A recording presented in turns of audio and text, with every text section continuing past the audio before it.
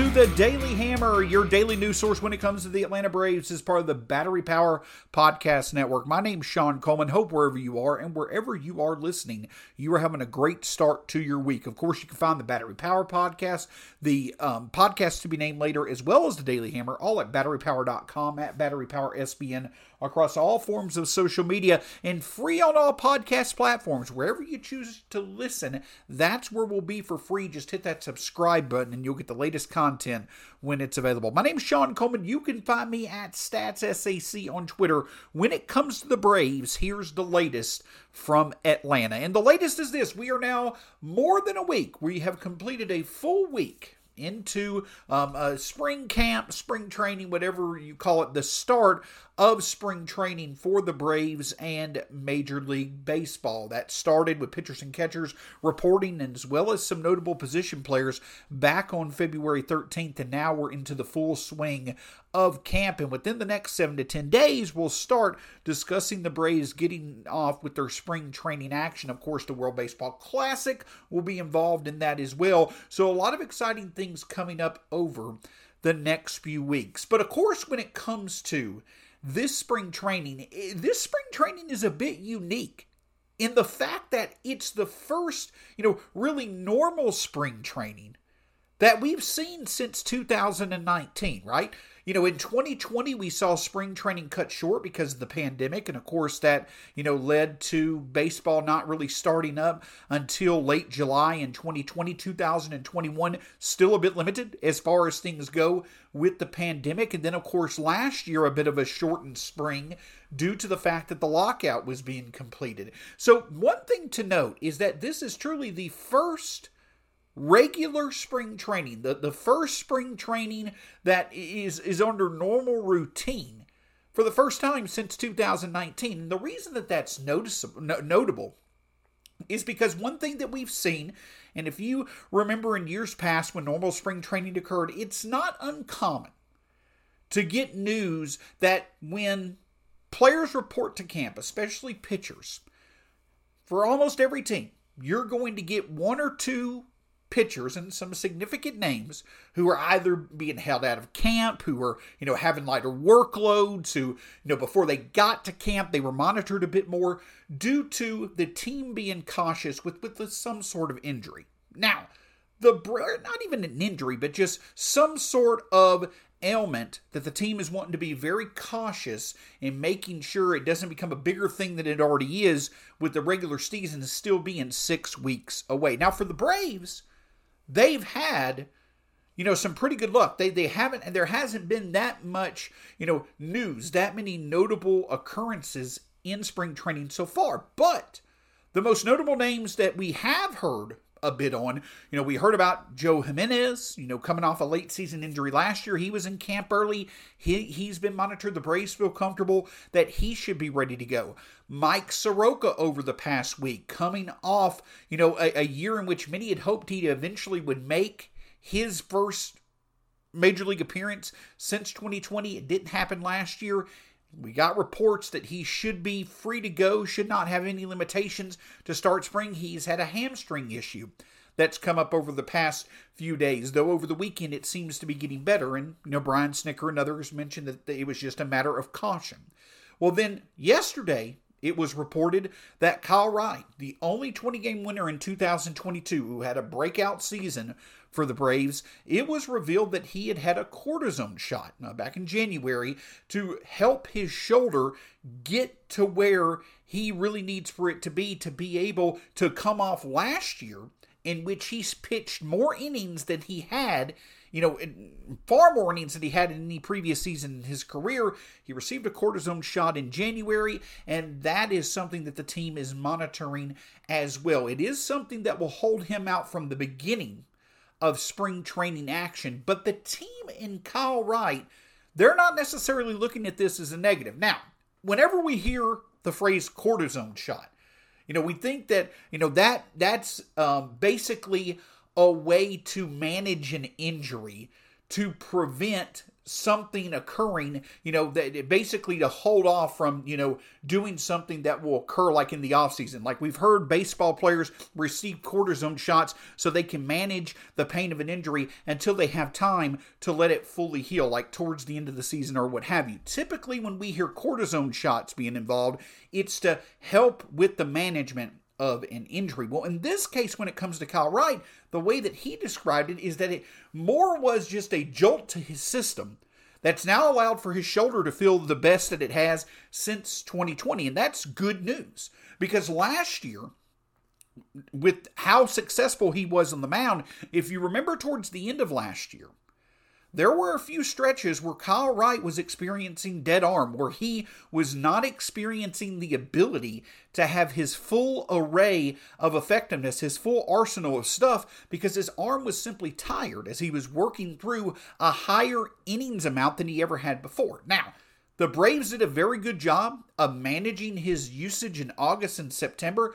It led to him having by far the best outing of a Braves pitcher in the playoffs. So the Braves were able to manage the fatigue that was on Kyle Wright's arm, and he did not have a major injury last year. Coming into this year, he's received the needed attention to his shoulder. It appears that the Braves are going to give him time to really work himself up and thus allow for him to be able to, once the regular season comes around, the main focus that they have is him being available. And that's something that the Braves spoke to. They spoke to the fact that they do not feel that this latest news on Kyle Wright, they don't feel that it's going to prevent him from starting the season. It probably means he'll more than likely make his season debut against St. Louis rather than the first 3-game series against Washington, and he'll likely go 75 to 80 pitches in his first outing. But the Braves are doing this in a way to allow for him to be able to work his way through spring training to where he won't have to miss the start of the season. So it's not uncommon to hear these reports, to hear the reports that you have some pitchers who are working through some minor ailments. The team has every reason, with spring training now with everybody together, and they have the ability to fully monitor the players and what they're doing and how they're healing from these injuries. It makes perfect sense, especially with Soroka's injury history, especially with Kyle Wright coming off, a season in which he, pitched far more innings than he ever has before. It makes perfect sense for the Braves to manage the workload of these pitchers. And even if it may be a little bit later on in the spring, before we see Soroka or Wright, the hope is that they'll both be available once the regular season starts. But of course, with the fact that Soroka as well as Wright may be a bit delayed in terms of their action when it comes to spring training, the other good news is Brad Rowland and Scott Coleman discussed on the Battery Power podcast was that Ian Anderson, there's been some good reports about his early work in camp over the past week or so. Mark Bowman of MLB.com talked about, from Anderson himself, the fact that Anderson knows he struggled in 2022. Brian Snitker knows he struggled in 2022. But Brian Snitker brought up a very good point. This is something that many young pitchers go through. The point is, though, what do you do to work to bounce back? And that is something that the Braves seem to be encouraged on when it comes to Ian Anderson. It seems like he did a lot of work, especially on his mechanics as well as his form when it came to his windup, to get more consistent, to be able to be in an effective position as possible, time in and time out when it comes to the repetition of his form. So it seems in that aspect of things, Ian Anderson is satisfied with where he is, and he, quote, said that he's in a really good spot to reset himself for 2023. So while it's far too early to sit here and say for sure that, minor ailments to Soroka and to Kyle Wright are going to open the door for Ian Anderson to have a permanent rotation spot at the start of the season, it definitely is encouraging that with Soroka and Wright maybe being a bit behind others as they work their way back from injuries, Ian Anderson is really ready to go to be able to make the most of bouncing back to form, bouncing back to the very good pitcher that we know he can be, especially in the postseason in 2023. Ian Anderson, Bryce Elder, others, they could take the opportunity to really put their name in the hat to, at least the very first of the year, be options off the mound for the Braves. And so it'll definitely be, this is turning into likely the most important storyline to watch for the Braves. Which pitchers are going to be able to remain healthy and are going to be able to take advantage of the workload that they'll be able to get in spring training. And as I mentioned, and others have mentioned last week, the Braves, maybe they see value in utilizing a 6-man rotation through the first month or so of the week with the very, with the schedule that doesn't have a lot of off days and already the need to manage a few pitchers' workloads early in the season. Perhaps the Braves do find value in a 6-man rotation, but even if that were to be the case, the door is open for, a pitcher like Anderson to, if he can find success, really take advantage of being relied upon maybe more than some had anticipated to start the season, and he can take off and be another valuable asset in the Braves' starting rotation. Support for this show comes from Sylvan Learning. As a parent, you want your child to have every opportunity, but giving them the tools they need to tackle every challenge, that takes a team. Now more than ever, educational support tailored exactly to what your child needs can make all the difference. That's why parents have trusted Sylvan Learning for 45 years as the ultimate teammate in their child's educational journey, instilling in them a love for learning and a passion for reaching the next level. And Sylvan's Insight Assessment can identify gaps in learning and areas that could be of concern for your child. It's a 360-degree view into your child's learning that you can't find anywhere else, and helps ensure that your child didn't miss something in school that might put them at a disadvantage in the future.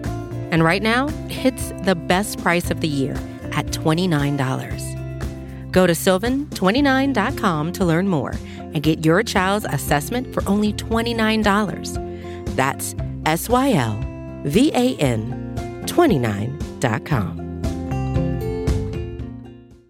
Another tidbit of news that was revealed on Sunday was the fact that veteran infielder Elvis Andrus signed with the Chicago White Sox. Andrus ended last season on a good note with the White Sox, and he was available to be signed for much of the offseason. And so the White Sox eventually did bring Andrus back to sign. I believe it was a 1-year, $3 million deal. He'll primarily play second base for the White Sox, be insurance at short as well. But Andrus was a name that, many, including myself, I legitimately thought that there was plenty of reason to believe that the Braves could be a destination for Andrus to sign. I mean, I said earlier this offseason that I felt that we were still going to see someone outside the organization breathe the Braves starting shortstop in 2023. Well, now with the most obvious, option for that to come to light, now being signed by the White Sox,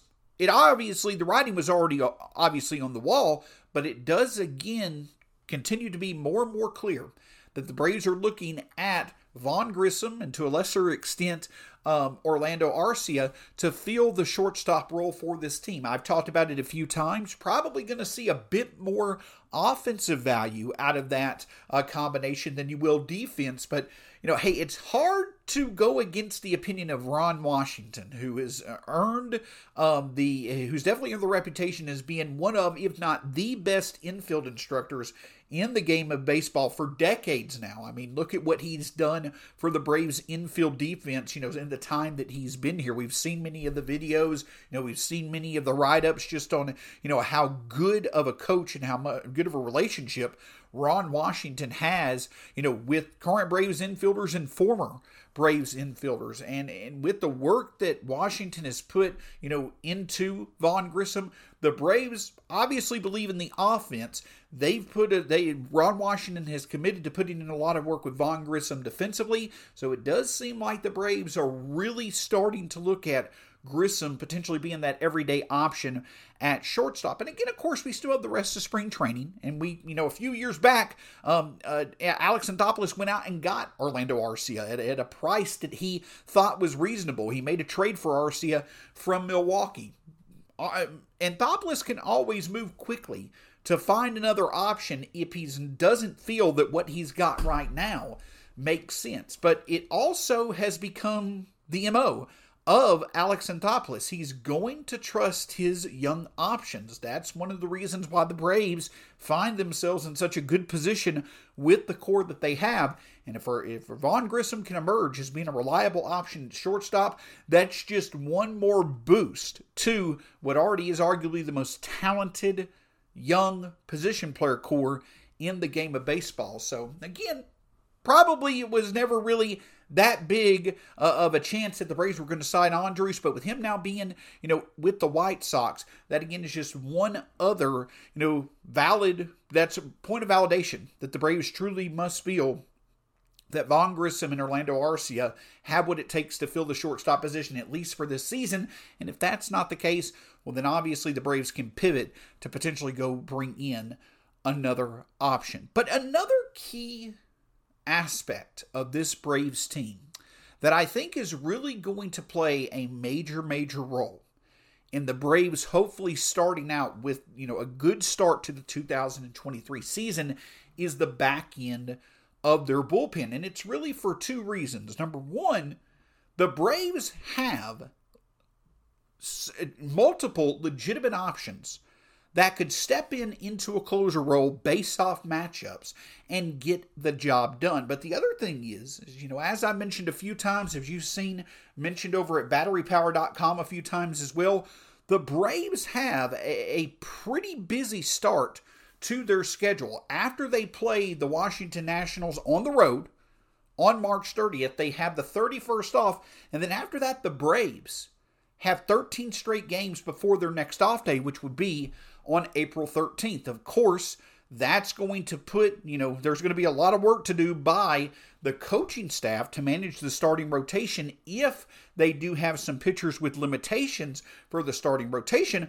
But that also means that there potentially is going to be a heavy workload put on the Braves bullpen. Now, the, early innings portion of the Braves bullpen, you're still going to figure out the final members of that portion of the bullpen. Of course, you got Dylan Lee, Lucas Luetge, others.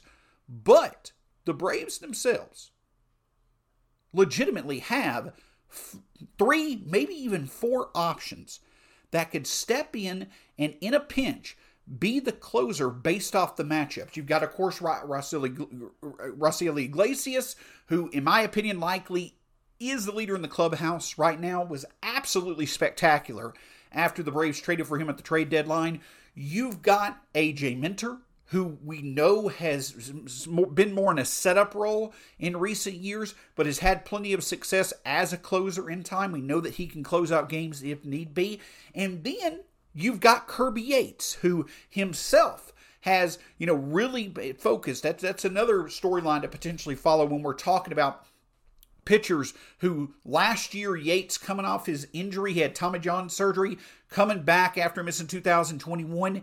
He was hoping to have a more successful into 2022 that just unfortunately was not there.